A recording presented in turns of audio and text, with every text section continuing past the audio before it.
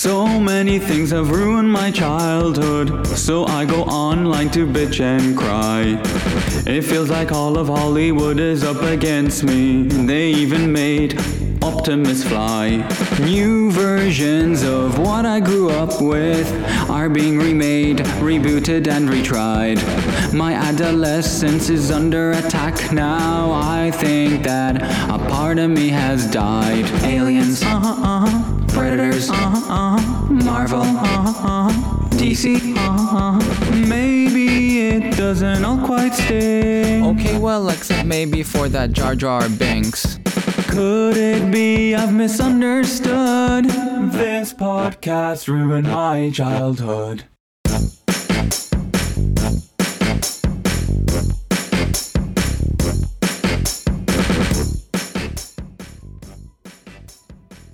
Hello everyone and welcome to This Podcast Ruined My Childhood. I'm Phil, and with me this week for our Halloween episode is Preston. Preston, thanks for being here. Oh, buddy, I would not miss this, man. Anytime I get an opportunity to talk my favorite franchise with some good peeps, I am always down. Thank you so much, Phil, for having me, man, as always. Of course. Thanks for being on. I am really excited to talk about today's film. I met him 15 years ago. I was told there was nothing left. No reason, no conscience, no understanding, even the most rudimentary sense of life and death, of good or evil, right or wrong. I met this 6-year-old child with this blank, pale, emotionless face and the blackest eyes, the devil's eyes.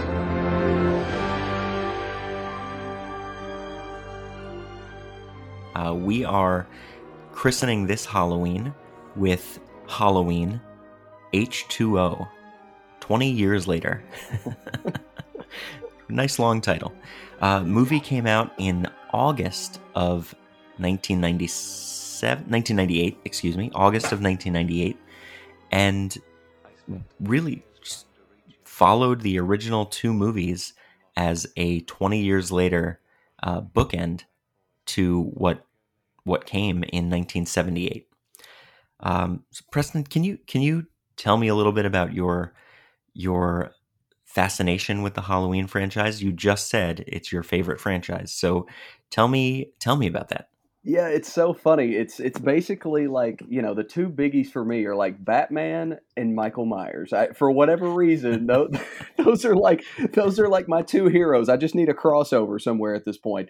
Mm-hmm. But no, man, just growing up from a very early age, my father really introduced me to horror just in general, and Halloween was his favorite series. And so it was kind of easily passed on to me. Now, I will say, it's very ironic that I love Halloween and all that good stuff as much as I do, because I'm from a smaller town in Kentucky, Bowling Green, Kentucky, which is actually where John Carpenter is from. Mm-hmm. Yep. So we have a ton of connections throughout the series, whether it be, Smith's Grove Sanitarium, which I literally went to elementary school in Smith's Grove.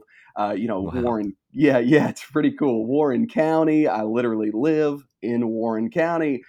So it's really interesting kind of how all that worked out. But anyway, man, I love the series. I love the films, and I love each of them for different reasons. Man, and in thinking about Halloween H20, really wild. Like, mm-hmm. Isn't it so strange, like when this movie came out, how 20 years seemed like 100? Like, it seemed like such a long gap between 78 and 98. Yep.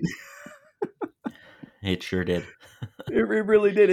And so now you're like, oh my God, like we've already seen, an H40 of sorts at this point, which is just baffling to see. But yeah, man, got so much love for this franchise. I love the shape and just, man, it's just scary and awesome. And I love me some Michael Myers. But H20 is a really fun movie, man. It's not a perfect movie, and I really can't wait to get into those things. Just, kind of thinking about my history with H20, I literally, the first thing that comes to mind is a VHS tape. I bought a used VHS tape of Halloween H20, Not right when it came out because I was 6 or 7, although Hmm. sadly I was very much into horror already at that time. Well, sadly or awesome, no matter how you Yeah, look at it. But I think uh, awesome. yeah, there you go. So yeah, I grew up watching this movie on VHS countless times.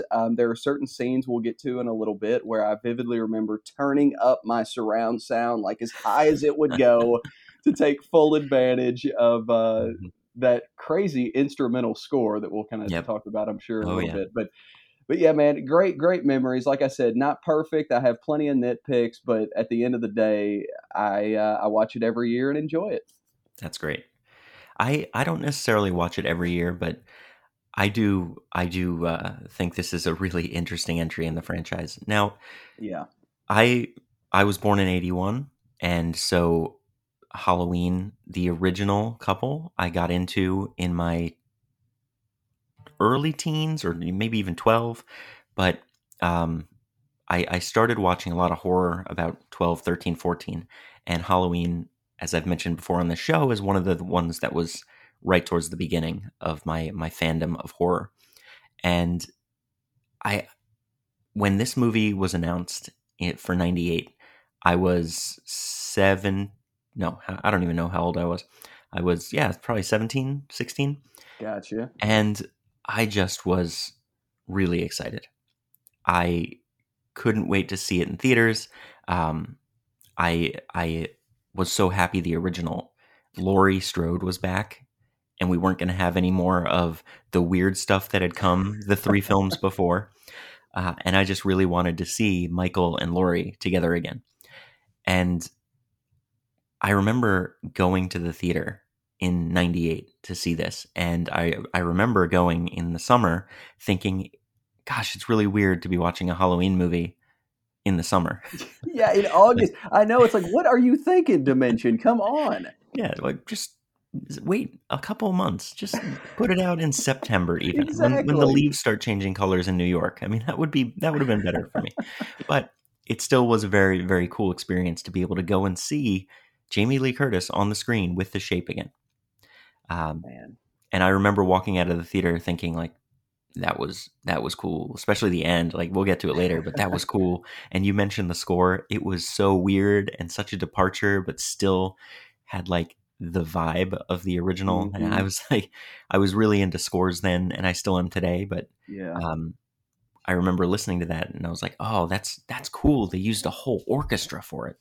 Uh, and now I have a very different opinion of it, but Yeah, we'll talk about that I think a we're little gonna line later. up on that, Phil. I think we're gonna have something in common. Man, one thing I want to touch on with you, I think that's so awesome that you were like, a teenager, 16, 17, being able to go see this in theater. I'm sure that I'm sure it was so surreal, like when you found the news out that H2O was actually happening, that Jamie Hmm. Lee Curtis was actually coming back. Because the only thing that I can really relate to, in that is the news of Halloween 18. Like I will never forget reading that press release of like, oh my goodness, Yeah. Jamie Lee Curtis is coming back. I mean, I never ever in my wildest dreams thought that would happen, and I'm sure back in 1998 that was the same case. Yep. Exactly. It sure was. Um, it, I, well, I was about to get into the film, but I guess it probably is as good a place as any to jump in. Um, the film was just to take a step back about the actual production. John Carpenter originally was thought to direct it, Right. and they really thought that he was going to be a bigger part of the production than he was, but he opted out. There was a rumor that he said that he wanted no active part in the sequel, but I guess it was just a rumor because he asked for a lot of money, if I remember correctly. Yeah. I Hey, think that's what it was, right? He asked for 10 million, I can and see. nowadays like 10 million's nothing, right? But in 1998, for a director to make $10 million on a picture, maybe that was something huge when the budget for this film was $19 million. Oh my goodness. Yeah. Yep. Hey, Al, as much as I love John Carpenter, the guy is always going to take a check as he should, right? I mean, he will always do that. Yep. He sure will. And so he declined once they said no, we're not going to pay you that much. He's like, all right, well then make it without me.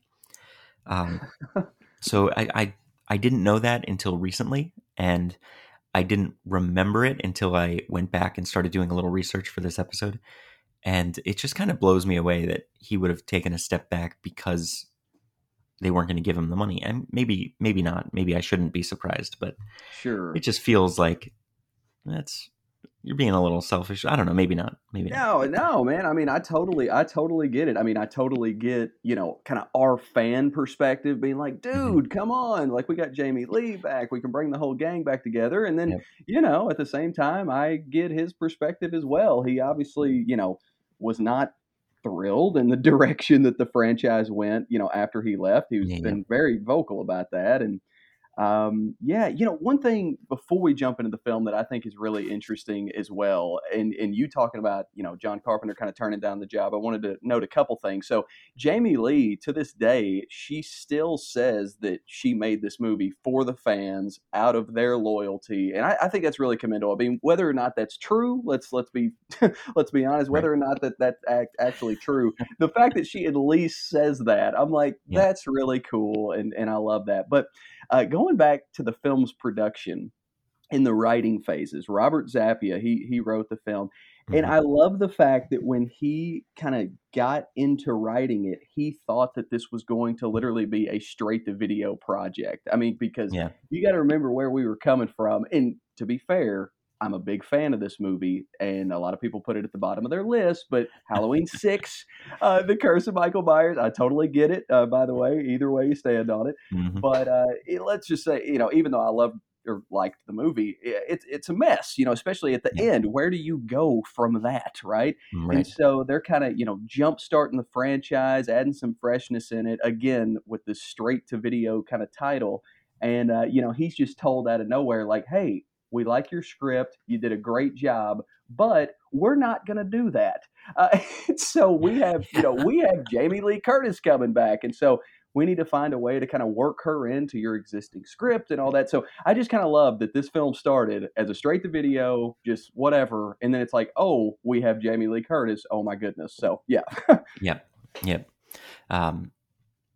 It's interesting you bring all that up. It's such a it has such a weird production schedule because you're right. He wrote it. They had to rework it, and then Kevin Williamson, who was Dimension's golden child at the time, came in for rewrites, and he's uncredited as having rewrites, but he Yeah.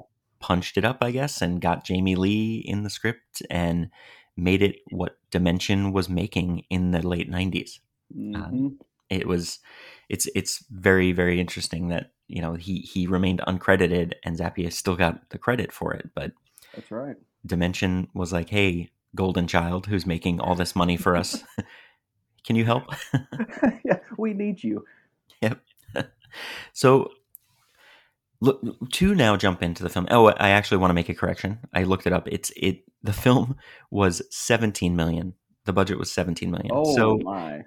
if they gave John 10 million, that would have jumped the budget probably up to 24, 25, depending on how much they paid the director they got. Yeah, So that's true. yeah, it's definitely interesting. But the movie went on to gross 85 million.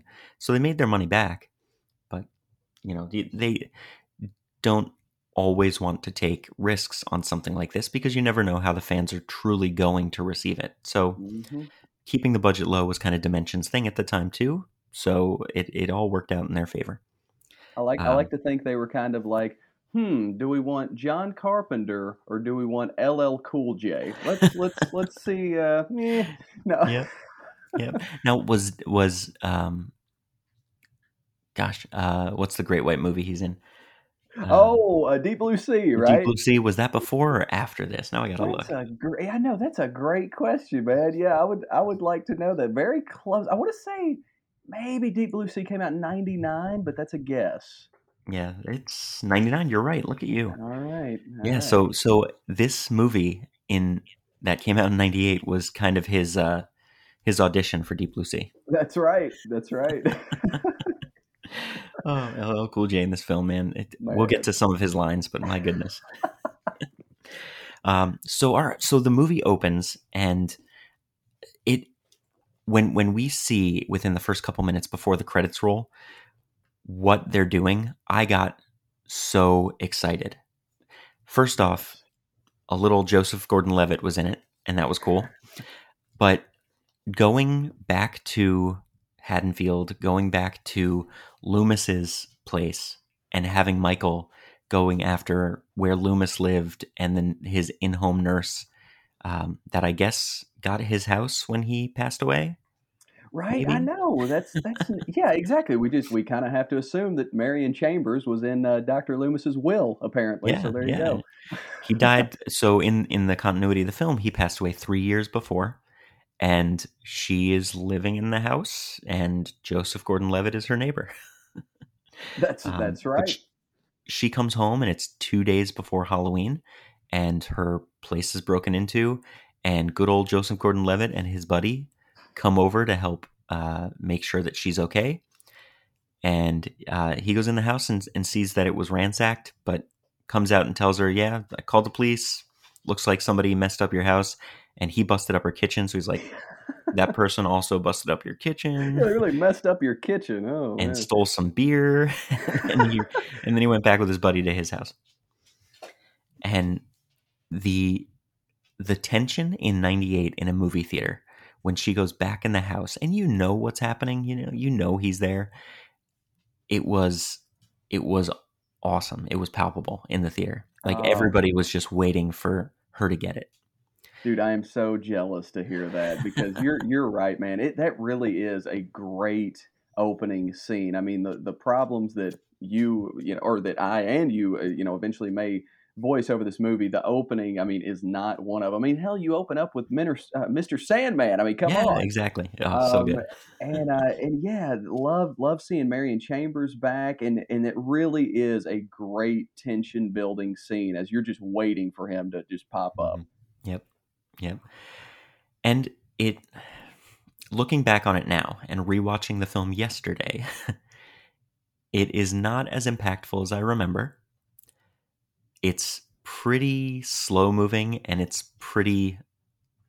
not as suspenseful as I remember Mm, from being in the theater and then watching it on DVD and hmm. every couple years. I didn't mention this before, but every Halloween, I usually pick a single Halloween movie because I like doing a lot of horror movies.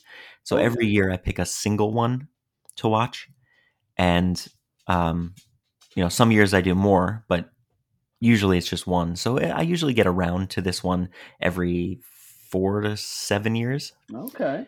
and watching it now, this was the first time in probably 5 years. And it didn't hit me as hard as it did back then. And maybe I'm just desensitized to the type of horror that's come out since. But it was definitely a 90s more Oh man. cheesy kind of horror I that they were mean, known for. Dimension the was definitely known for. the epitome of 90s horror. I mean, my goodness, well, that's going to be a common theme I think we're going to Hmm. discuss throughout talking with this movie. But yeah, let me pause my creed in the background real quick. So yeah, like I mean, it's it's so 90s, and unfortunately, like some movies that are stuck in a time, some movies you view that as being awesome. This one, I think it's kind of for the wrong reasons, unfortunately. But Hmm. one thing I will say, as far as is a big praise of this opening scene, is I think without a doubt this is Michael looking his best in the movie. Of course, most fans know at this point they were using the Halloween 6 mask for this Yep. opening scene, which I love the Halloween 6 mask. And I'm just like, Mhm. why didn't you keep using it throughout the whole movie? That's one of my biggest negative points of this film. But anyway, I just had to mention, really love the mask in this scene in particular. Just wish they would have used it the rest of the way. Well, it's funny you bring that up because talking about the production again, and it's hard to tell because there aren't as many shots, but in all of the wide shots or far shots of Michael, he's wearing that mask. But they didn't like how the mask looked in close-ups, so they reshot all Michael Myers facial close-ups. after production wrapped and they went through editing.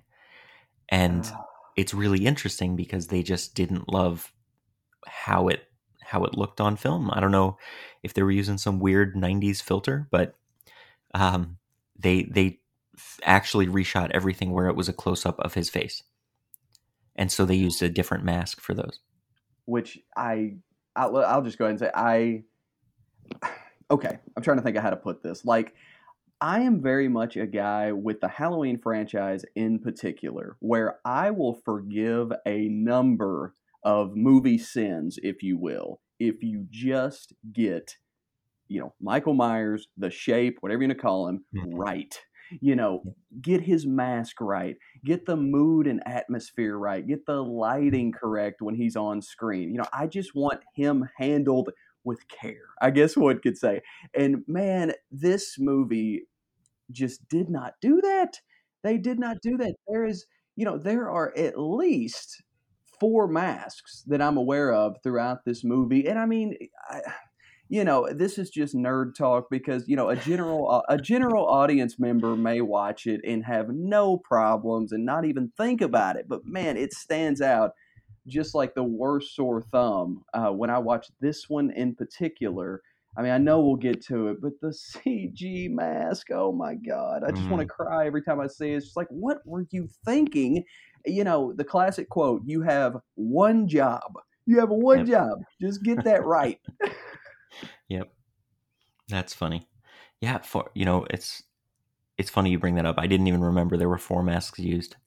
The CGI, I did remember that there were three, the Halloween 6, the one they used for close-ups, and then the CGI, but I didn't remember that there was a fourth. So I wonder which scenes I'm misremembering. So, I mean, not to get too far into the weeds here, but okay, so obviously we, as you said, we have the Halloween 6. I mean, this is, the weeds about this is the cool stuff, and if anybody doesn't want to listen, skip ahead like 3 minutes. Okay, so obviously you have the Halloween 6 mask, as we discussed. You have the CG mask, so there's two. So, okay, the perfect example of this. So, in some of those super wide shots, and then in some of even if you go back to like the original teaser trailer, there is a mask they use, and I'm sure that there is a name for this, for the mask in particular, but it is so incredibly white and has zero features whatsoever. Like it is just a white face. And you see that in like the trailers and stuff. Like I remember specifically in the teaser trailer, that classic shot of Jamie Lee Curtis and Michael with the glass door, Mm-hmm. Them that looking was the Stan Winston mask. Okay, see, I thought it was the Winston. Yes, I remember hearing the Winston mask referred to. So that one's the so Winston incredibly mask white. was the one. The Winston mask, just to call out so that everybody knows, if you're following along at home, that was the one. It's really tight. You see his eyes, and it's really glaring. Like his eye sockets are fully visible, and the hair is crazy messy, like weirdly messy. So there are definitely four. I'm getting a little confused here because without visually being able to see them, but for sure I know there are at least four because like you mentioned previously, there was a ton of reshoots done with a new mask, and they shot so much, and then we're watching the film just like, that's not Michael Myers, who's that? Like, and so they had to go back and reshoot the stuff. Yes, there are definitely at least four, though. I know for sure because I can just sit there and point them out. I'm just shaking my head. I will say though, with this most recent watch I had, and we'll continue to go through the movie. I apologize. I kind of like put that in the back of my head, like the issues I have with Michael in particular in this movie. I was like, okay, those exist. Just because every time I watch it, those always stand out. But one thing that stood out to me a lot more in my past viewing was Jamie Lee Curtis and her kind of character arc. And I will say, to the movie's credit, I really, really like how they handle her return.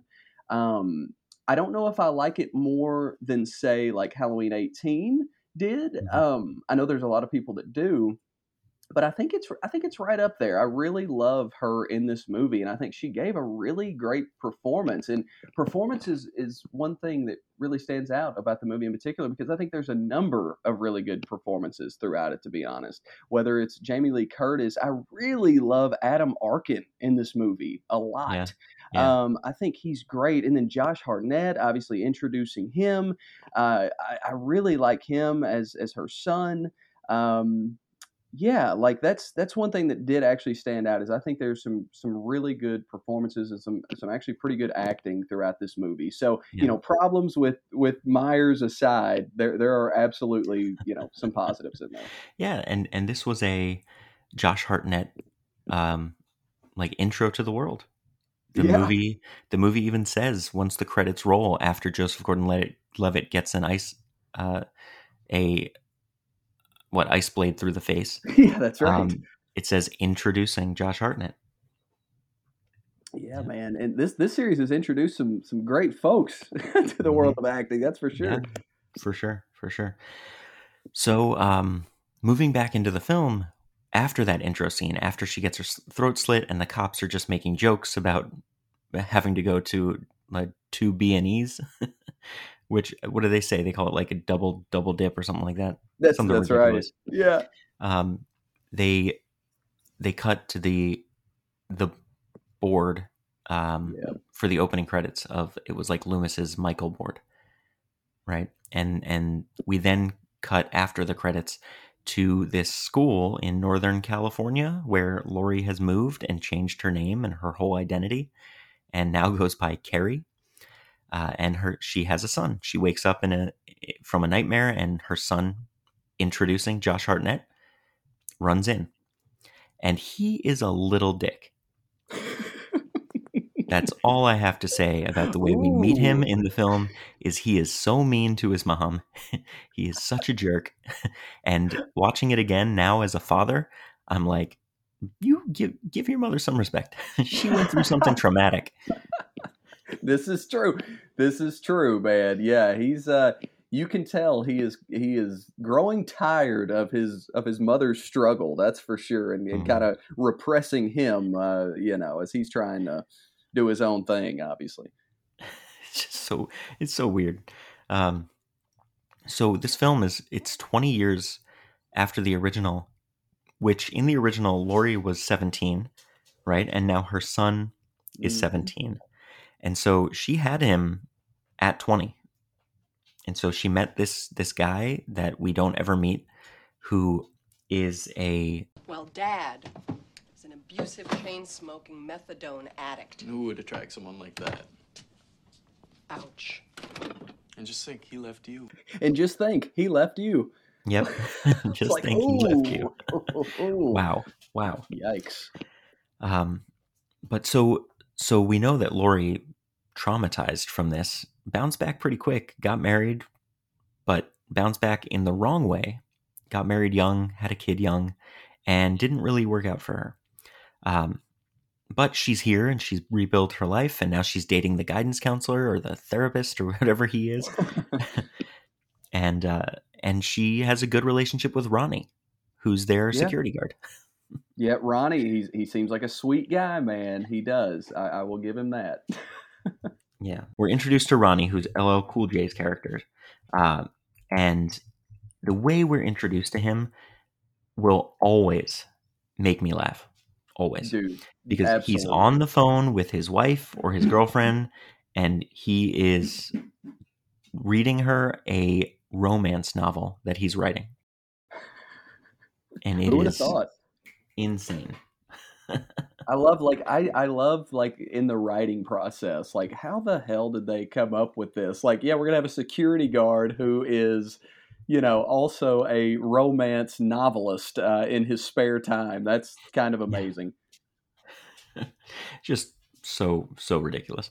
But we see that Ronnie has a good relationship with pretty much everybody, and he lets Josh Hartnett and his buddy get out and go do their thing outside of the gates. And the movie, I think, in for late 90s, for that type of film, they were trying really hard to show Carrie's trauma, Yeah, yeah. Laurie's trauma, and I think they did pretty well in I do showing too, it. actually. I honestly do as well.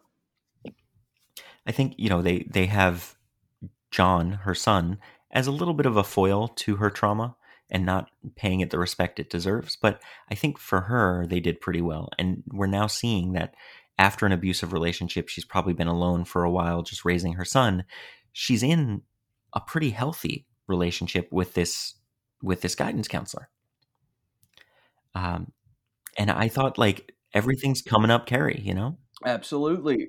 Like, yeah, like, just talking about how the film kind of is like, you know, getting her trauma across, I really like the use of the dream sequences, and I love the reflection shots, and I love that is kind of a theme through the movie where she is having to like close her eyes and, open them and hope he's not there kind of thing. I think that's Yeah. really smart. And yeah, like you said, seems to be in a really healthy, pretty strong relationship with this guidance counselor at the school. It's unfortunate that she is having to keep that a secret, seemingly. Yeah. But yeah, like I said, I really love his performance in this movie because it's just really grounding, and Yeah. yeah, I think it's really good. One thing I want to get on before we get too far into the film itself is the fact that we are no longer in Haddonfield. Right. And I am curious, before I kind of give my brief thoughts on that, like, how do you feel about this movie taking place in California, away from the fall, Illinois, kind of backdrop? What's your thoughts on that? I don't love it, but at the time, I didn't care. In the 90s, in 98, when I saw it, I was like, oh my gosh, we're getting Jamie Lee and The Shape together Right, again. So I right. didn't Yeah, you I could didn't care really less. care. Looking back on it now, I still would say that I kind of have an air of not caring that it's set in a different place, because it makes sense for Laurie to have moved away, to have gotten away Right. from that. And that's one thing that I think is kind of weird about the newer films, which this podcast will tackle next year once Oh, all nice. three of them are out. But I do find that a little weird that she stayed there and stayed close to home and raised a family on a compound nearby where it all went down.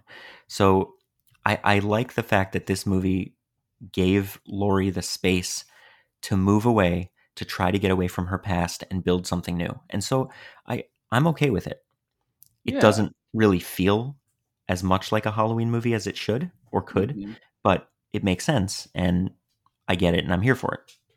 Yeah, man. Like, it's one of those things for me, kind of like you, honestly. Like, on paper, I feel like I would not like that at all. Hmm. But in Yeah. the context of the movie, it makes sense, right? And it's fine. I do miss, that fall feeling and things of that Yeah. nature. Miss seeing those leaves on the ground and whatnot. But and all the Haddonfield references just in general. But Hmm. it makes sense. Yeah. Anyway, I was Yeah. curious. No, that's a good question, and it's something we should talk about on here, because if something might ruin your childhood about this movie, it might be that it's not set in the original location.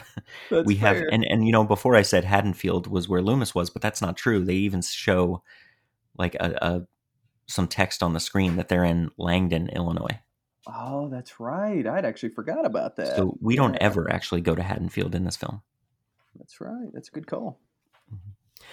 So one thing I want to ask you about is the presence of the Shape when dealing with people that he doesn't necessarily need to care about.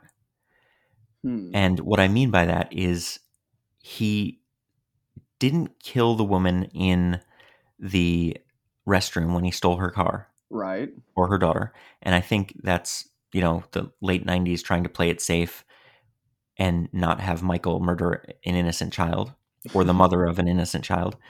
But then throughout the film, too, there aren't a whole lot of people for the body count to grow with. But there's enough out there towards the beginning when he first gets to the school where there should have been a little bit more bloodshed, in my opinion. And Man, yeah. Michael Myers is not the type to not kill to get what he needs, or even just because that's his urge. Right. So it was weird to me to see him go into a bathroom in the beginning and steal a car and leave the two people there. So Yeah, that's a little weird to me. And then later on, there are some things when people see him at the school, but he doesn't do anything for a while. hmm So what are your thoughts on that? Man, that's a really good point. And I wish I had, more of a concrete answer to that. It really, yeah, you say that it really is kind of random that happens. I will say, I don't know, like with the bathroom scene in particular, that's a really nice moment of suspense for sure. Mhm. I love the looking through, the stall door, right, the little crack, and I love that mirror shot. Him, and in the mirror, and you get to see the mom looking through that. Yeah. That's a really good point, though. I don't know if maybe they thought it was just more suspenseful and thrilling just to not have a horrific gore sequence or whatever there, and just keep that kind of suspense going. That's a good question. I will say, and again, I don't really have an answer to this. Not that it would help the mom, but we have seen him to a degree in this timeline and others, steer clear of kids. I mean, you think of even, I know it's a totally different thing, but in Halloween 18, for instance, he walks Yeah. right beside the crying baby, which, God, that was a suspenseful moment. Yeah. Yeah. But, That's true. That's true. so I don't know. I wish I had kind of an answer as to why that was the case, but I really don't. I do like that moment, and you're definitely right, though. I mean, it's kind of interesting how he picks and chooses, Yeah. what he Yeah. does. That's for sure. Yeah. Like I guess from the opening scene when he kills all three of them to going, his next stop is to steal a car. They don't even have to show the gore, but just showing him bust open the stall door that the mother's in, Yeah, and yeah, then it cuts. true. That would have, in my opinion, stayed a little more true to the shape. Yeah, But yeah, maybe you're probably right, and you probably have something there about him not killing like young kids. right. So Yeah, for maybe whatever maybe reason. that's something, because he goes after teenagers like they're on the buffet line. Yeah, it's like, hey, when you're 12 and over, you're done. That's Yep. it. The cutoff. Uh, so all right, well, moving past that. So I don't want to have to walk through every step of the film, but we have a sequence that I think is really important where Laurie reveals herself to Adam Arkin's character, which is what, Will, right? That's his name. Yeah, I think that's Yeah, right. Will. I think you're right. She reveals who she is, and he at first thinks it's a joke, but then she really explains, and he understands and is kind of blown away, but understands. And so I think again the film, recognizing her trauma, took a big swing in letting her open up to somebody, and we all know how that goes for Will. Poor Mr. Brennan. You hate to see it. No, I'm really glad you brought that particular scene up because, first of all, I think that, between Jamie Lee Curtis and Adam Arkin, like I said earlier, really good performances there between those two. But one thing I am curious if you caught this watch around, because again, you watch this movie every few years, it really catches me off guard. And I know that he took it as a joke, but when she says like something along the lines of like, my brother married my sister, like one of his first responses is take your clothes off, and I'm like, whoa, like I thought you were a good listener, dude, like calm Yeah. down. And so yeah, I don't know, I know that he was probably interpreting that as a joke, but that does like catch me off guard, like wow. But then they obviously get into it, Yeah. and I love that moment where she's like, tells him the story as you said, and she says, something like, you want that drink now? And he's like, yeah. Like I love that moment. That is, yeah, very, very realistic Mhm. because, yeah, anybody having to hear something like that, process that, would certainly need a stiff drink afterward, I would Yeah. imagine. Yeah, for sure. I recognize it now that you're saying it, but even at the time, even yesterday watching it, I guess he believed it was a little too incredulous. Right, So right. so it makes sense that I don't know, that line is probably not the right line for this film, but he thinks she's joking. So then I took that as he's joking. Exactly, exactly. And I don't even like. I'm not even knocking it on it. It's just it always like whoa, okay. Anyway. Yeah. Yeah, no, you're right. You're right. I should be more conscious of that because it is out of place. Um, but once he he gets it, the way you're right, the way he acts, the way his face reacts once he says, "You're Yeah. telling me the truth," it's it is a really good performance. So I always like thinking about that scene, or I pay attention to that scene when it happens because I like the true like bodily acting that Yeah. takes place. So moving on though, this is where Michael really starts coming back and starts killing people. Although I don't know, he doesn't kill that many people in this film, so that's like kind of a question mark. Hey, Um, with an hour and 20-minute runtime, it's hard to have a huge body count, right? that's true. That's true. So they break the movie up. If you look on any websites about the movie, they break it up into 4 parts. There's the intro, the Carrie Tate section, the Michael enters Hillcrest section. So that's where we kind of are now, where he's there and people start kind of seeing him and the kids go out on their camping trip, but 4 of the kids, including John, stay behind. And he starts murdering these kids. And I always like when a film like this takes its time to build suspense, but you just brought up the point that it's an hour and 20 minutes long, and that is my huge nitpick with this film, is that it moves too quickly for it to be truly suspenseful during this section. Mhm. And the people that are left because of the runtime, because they had to keep moving on the pace, they're picked off quickly, and then they're also picked off where a few of them, I think 1 or 2 of them are off camera. And in a film like this, you don't want that to be off camera, right? Yeah, true. Like, yeah, now that I think about it, like the trying to think of his character's name, but I think his real name is Adam Henbird, the one that gets his hand stuck in the drain, and of Mm-hmm. course that is where, oh my God, sorry to bring it up again, but that's where the CG mask pops up. Yep. Yeah, so the his like girlfriend character finds him in that little elevator shaft Mm-hmm. thing dead. So yeah, we do not see his death. We And see then we see his throat slit with a corkscrew, right? We see Michael do that, but we don't see him actually die. oh, okay, And okay, then he is stuffed into the dumbwaiter, and the girl yeah, tries to get in it too, right? That's what she's running from correct, Michael and tries to get correct. in it with his body there. And her leg gets crushed Ugh, yeah, and she gets stabbed in the back, but yeah, she's still alive when exactly. we leave her.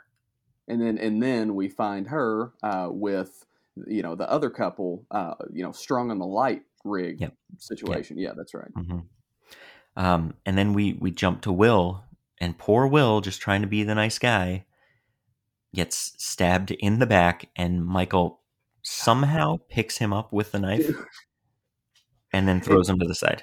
and kudos to him. I will say, I thought that was like a really good death sequence because like he is shaking like a mofo, and yeah, I was like, that's pretty impressive. Like, because that's scary. And also, right before he dies, I have to make note of this because it makes me laugh every time because I would be this guy, as she, Jamie Lee Curtis, as she is realizing, oh my goodness, I was 17, my son is now 17. She's putting all this together.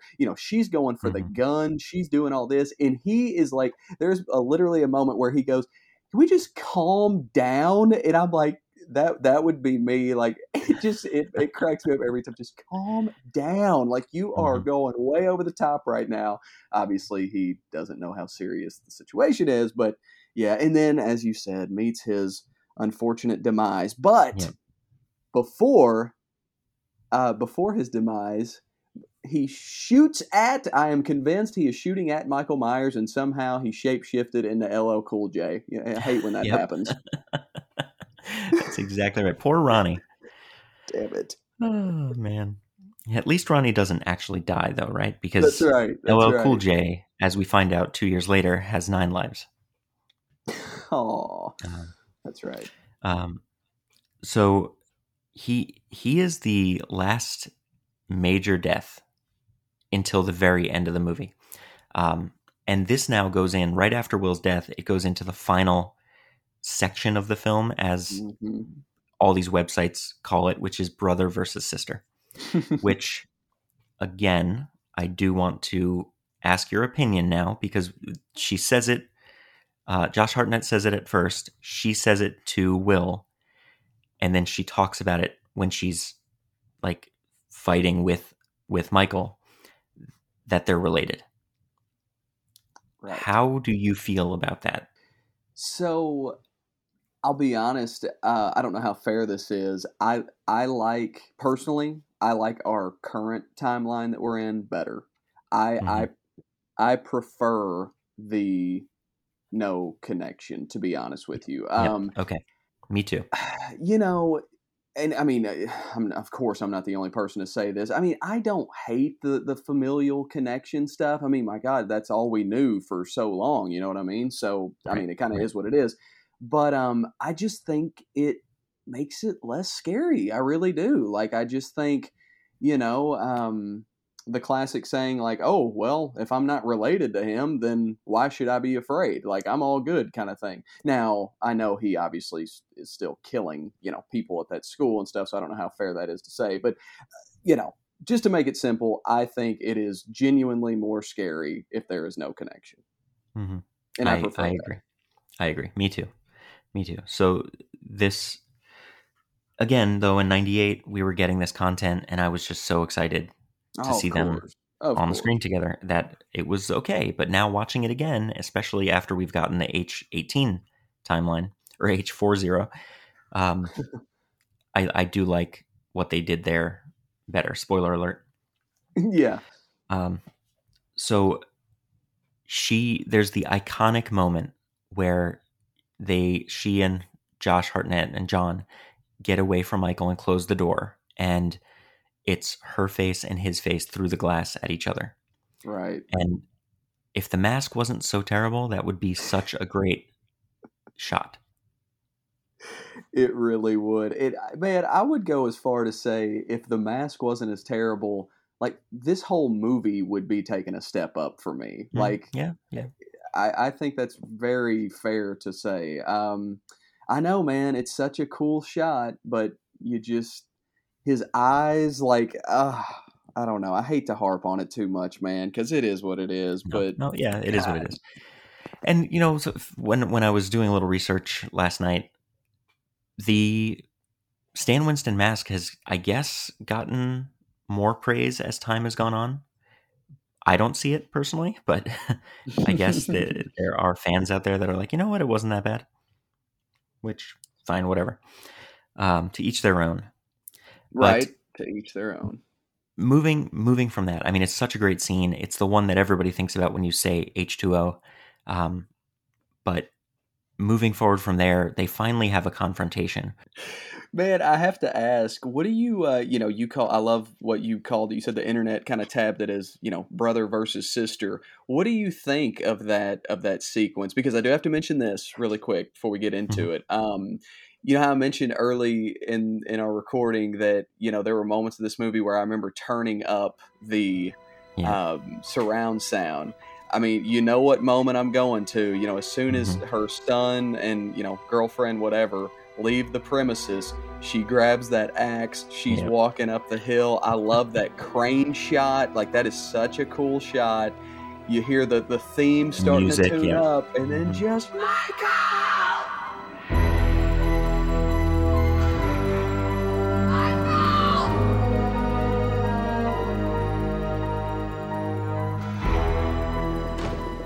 And then it just goes into, dude, like, you still get chills. I still get chills seeing that sequence. And I do like in general, I do like the, brother versus sister, quote unquote. I think it was well done. I like her, under the tables and that whole kind of cat mouse sequence. Any big thoughts Mhm. on that kind of? No, it honestly is the high point of the film. Yeah. When, just like what you said, when she sends John and Michelle Right. Williams' character away, which I should remember her name, but she's kind of forgettable in the movie. Molly. Molly, yeah. I I hate to say that because Michelle Williams is a great actress, but she's kind of forgettable No, you're not as a wrong. character in the You're film. not wrong. She sends them away, and you're right. She grabs that axe and starts walking up and screaming Michael. Like, you're right. The music's swelling. It's awesome. Yeah, man. It's what everybody wants. It's what everybody wanted of this Yep. film. And Exactly. everything that comes for the next like 4 to 6 minutes is or Halloween porn, basically, for fans. This is true. It's what you want. It's the showdown of the century. The heavyweight and the reigning champion going for the belt, and she gets him with the axe. He gets her with the knife at the same time. It's just like that end sequence of Rocky 2, where Apollo and Rocky go and punch each other, and there's a freeze frame. Like, that is this moment in the Halloween franchise. That is a great call. That's awesome. I kind of want that Rocky shot now with Jamie Lee Curtis and Michael Myers photoshopped on it. That would be That would nice. be pretty funny with the axe and the knife. That would be pretty cool, actually. And not to give a spoiler alert away, but stay tuned because the next episode of this show might just have something to do with Rocky. Uh-oh. But yeah, she's hiding under the tables, right? And he's just walking with the butcher knife because she's dropped the axe. It's like very suspenseful at that moment. And she jumps up and grabs that flagpole, throws him off the balcony, and then goes downstairs and starts stabbing him with his knife. Like, that's poetic justice right there. Oh, man, no doubt. But then, of course, Ronnie, like I said, stupid Ronnie, runs up and tells her to stop. Oh, Ronnie, what are you doing? Let it burn. Oh, sorry, wrong movie. It's exactly right, though. I mean, I don't know why in all these movies they never go for the head. Just he's like a zombie headshot, Hey, give it about 10 minutes. We'll see what happens, right? Exactly right. And I was like excited. Yeah. When that happened. So go ahead. Why don't you tell us about that part? No, man. Okay, so obviously, Ronnie stops her. They give old Mikey Myers the body bag treatment. He's zipped up. They're putting him in the van, and we think all is pretty much good. That is until she obviously jacks a police officer's gun and starts pointing a gun at police and first responders, which is kind of hilarious in itself, seeing Jamie Lee Curtis do that. And she's like, "No, this is done. I'm ending this." She is done screwing around at this point. So she hops in that van, and she's going to do God knows what. I'm honestly kind of interested to know what she was going to do. I don't know if she's going to run the van off a cliff or what. But anyway, we start seeing some movement in the back, which, my goodness, as a kid, that always terrified me, seeing that the body bag sitting up. Yeah. Oh, dude. Start moving. And obviously you see the hand pop through and unzip, which causes a bit of a tussle. Now, I'm kind of losing track. He obviously... Does he go like through the windshield? Yep, he gets outside of the van. Okay. Yep, Yeah. She slams on the brakes. Yeah. He flies through the windshield, and then she runs the van into him. And drives off the road, and he's attached to the front of the van. And it's like a Wile E. Coyote Roadrunner cartoon at this point. And the van slams into a tree, and he's now pinned between the van and the tree. I will say, before we get into the finale here, are you decently familiar with Halloween 4? Yeah. Oh, okay. So That's the one time in particular I remember us also seeing like Michael Myers being head on hit by a vehicle. And I will say H2O, to their credit, did much better because at least it wasn't the complete dummy that clearly in Halloween 4 you Oh, yeah. see just, it's like a pillow being hit, which I love Halloween 4. I'm not taking anything away from it, but that moment always does crack me up. Yep. Oh, that's funny you bring that up. Yeah, Yeah. what a ridiculous sequence. But so yeah, she pins him. He reaches out to her, and it's like, oh, what a beautiful brother sister moment. Yeah, She that's reaches right. out and touches his fingertips, or just misses touching his fingertips. Right, Starts to cry. starts to cry, and then wham, Man. takes his head off with the axe. Dude, And what was that like in the theater? it was so. There were audible gasps when the body bag sat up. Oh gosh. Like people were going, oh, like it was, I think I probably did too. It was insane when the body bag sat up. And then there were cheers when she lopped his head off. That's crazy. That's awesome. Mm-hmm. Man. Now, we think this is the end, right? Because the movie does end here, doesn't it? You know what? I am going to say this is the end. This is the end. There was nothing else after this. Yeah. But I guess my question, and I did just watch it yesterday, but I tuned out right after that, right after she lopped the head off, because I had a work email I hopped on. But the movie ends right there, right? Absolutely. So she chops his head off, and then, there's basically a pan to her, and we hear her breathing as we did Michael at the end of the first film, cut to black, and thank God they used the original Halloween theme for the credits.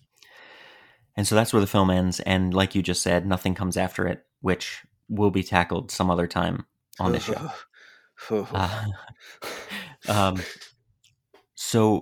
So before we get into the ruined your childhood part, let's talk about the score, because I mentioned something, you mentioned something. So give me your thoughts. Tell me about what you feel about this score. Man, okay, so I don't want to be too harsh. I definitely, okay, so I don't hate it. I think that's safe to say. Like, I don't just, I'm not trying to put it out with fire or anything, but it just does not fit into the Halloween franchise for me. I think it's just way too much happening. I mean, just between the strings and like you said, I mean, we're talking about a full orchestral score here. And I just think it's too much. But put the theme and that stuff aside, I just think there's some really baffling choices. Like, there is one moment that always stands out so much to me, and it is toward the end of the movie. He's already invaded the school at this point, and if I'm not mistaken, it's right after Jamie Lee Curtis had hit him with that fire extinguisher. So she like hits him with a fire extinguisher, and she's basically escaping, and there's this super suspenseful like chase sequence, right? Like I said, cat and mouse. Well, that would be such a great time to maybe not play the Halloween theme itself, but just play one of those iconic, scores that we love so much. I'm trying to think of an example, from the original film, but we literally just get this, in parentheses, insert generic horror movie music where it's like this, I'm just like, what is going on here? It's kind of baffling to me, to be honest. And I know that there was, a big debacle where there's like two different scores for this movie, and you can still kind of hear the old one. I don't know. I don't even really love that one, to be honest. But like we said, this was 90s Dimension Films. I mean, this is the most Scream Halloween movie ever made. This is the most I'm trying to think of how to put it. This is a Scream movie that's not Scream. I guess I could just put it that way. And so, anyway. Well, it's so funny you bring that up because, again, me doing some research after watching it yesterday, there were some weird things about the score that I recognized, and I couldn't place it. So I started doing some Google searches, and it is crazy because John Ottman wrote the score, so all of the orchestral Halloween themes in the score were him. But Dimension Films, the producers, namely Bob Weinstein, wasn't a fan of that feel for the whole film. I guess he said it felt too too grand, Sure. and not suspenseful enough. So yeah, they it almost gives it used like this epic feel. Like it's just too much going on. what I found really interesting when I was reading this is that they used sections of Marco Beltrami's scores from Scream, Scream 2, and I think Mimic. Yeah, Mimic. Oh my God, that's right. Dude, So I had actually forgotten about that. Yeah, Marco Beltrami, if that's how you say his last name correctly. Yeah, I think it's right. He gets a credit for the score, even though he didn't actually score anything. They just pulled his music from 3 other movies. And there's a very specific scene that is what made me think, like, I know I've heard this before. And that's when Jamie Lee is running away from Michael. And I think it's the part you just said where she hits him with the fire extinguisher. Oh, God, it's okay. the same exact music from when Tatum died in Scream 1. Oh, my gosh.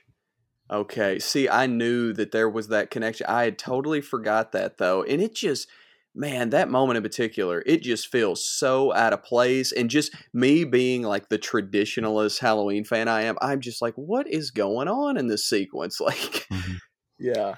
Yeah, the Ottman's full score, which I have listened to before, and I didn't realize I was listening to it, I think, was a album that they released called Michael Myers Portrait of Terror.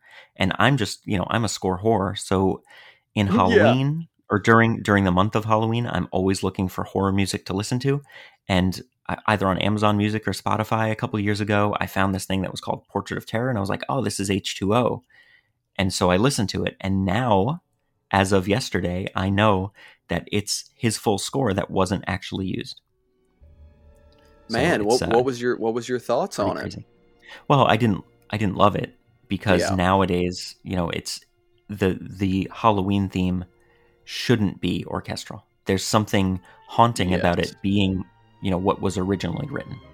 Right. And the orchestral theme does truly, like, I guess, Bob Weinstein knew, it does make it feel a little too epic and a little too grand, and that's not this type of movie. This type of movie is compact, and it's all taking place in one location, and it's all you're meant in the halls of the school to feel claustrophobic, and the score was too big for that. So. Yeah, like I find myself not hating it in the opening credits, but as we continue through the movie, it just feels really out of place. Yeah, for sure. All right, so is there anything else you want to touch on the film? Man, you know what? This is just a really interesting entry into the series for me. It's, not that we're getting into this, but if we're looking at series rankings, it's definitely somewhere in the middle for me.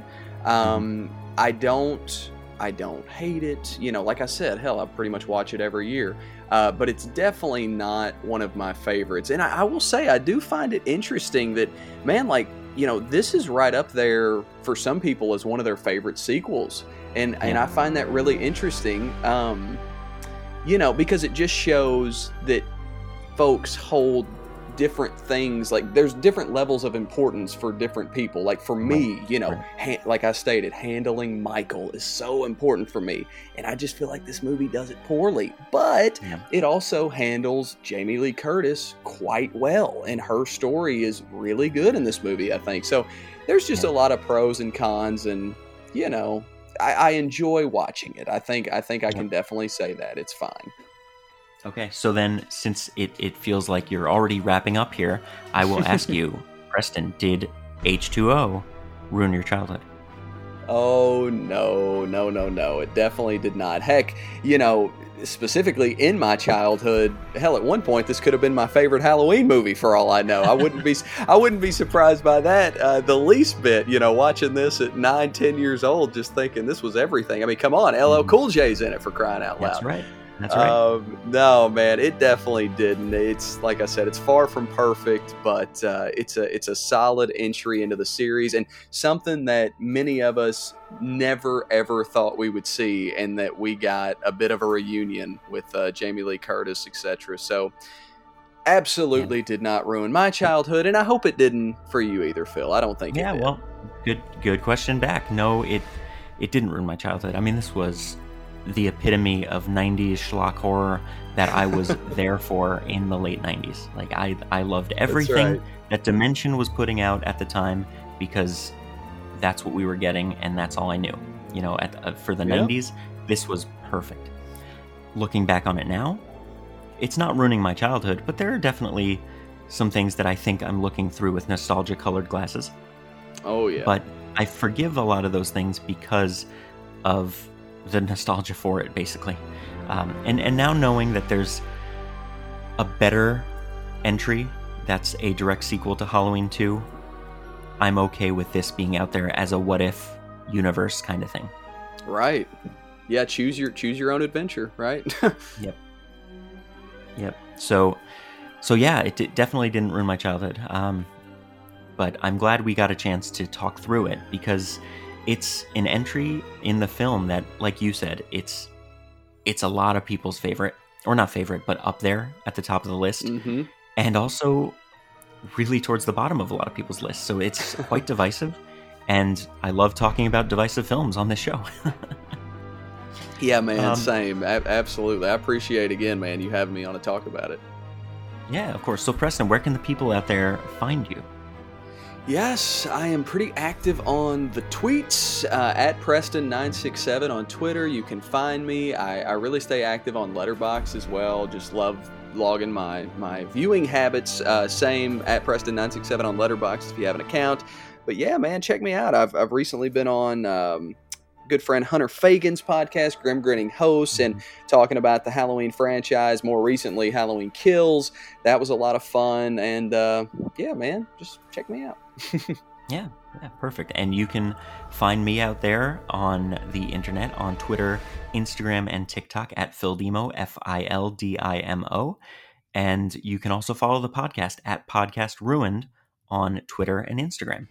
So thanks again, Preston, for joining us at this look back of Halloween H20 : 20 years later. And we hope that this look back at the film didn't ruin your childhood.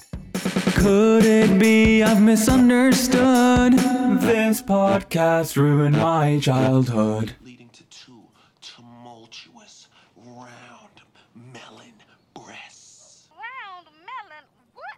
Now why you want to label it like food? And what kind of melon you talking about? Cantaloupe, watermelon, what? Baby, it's fiction.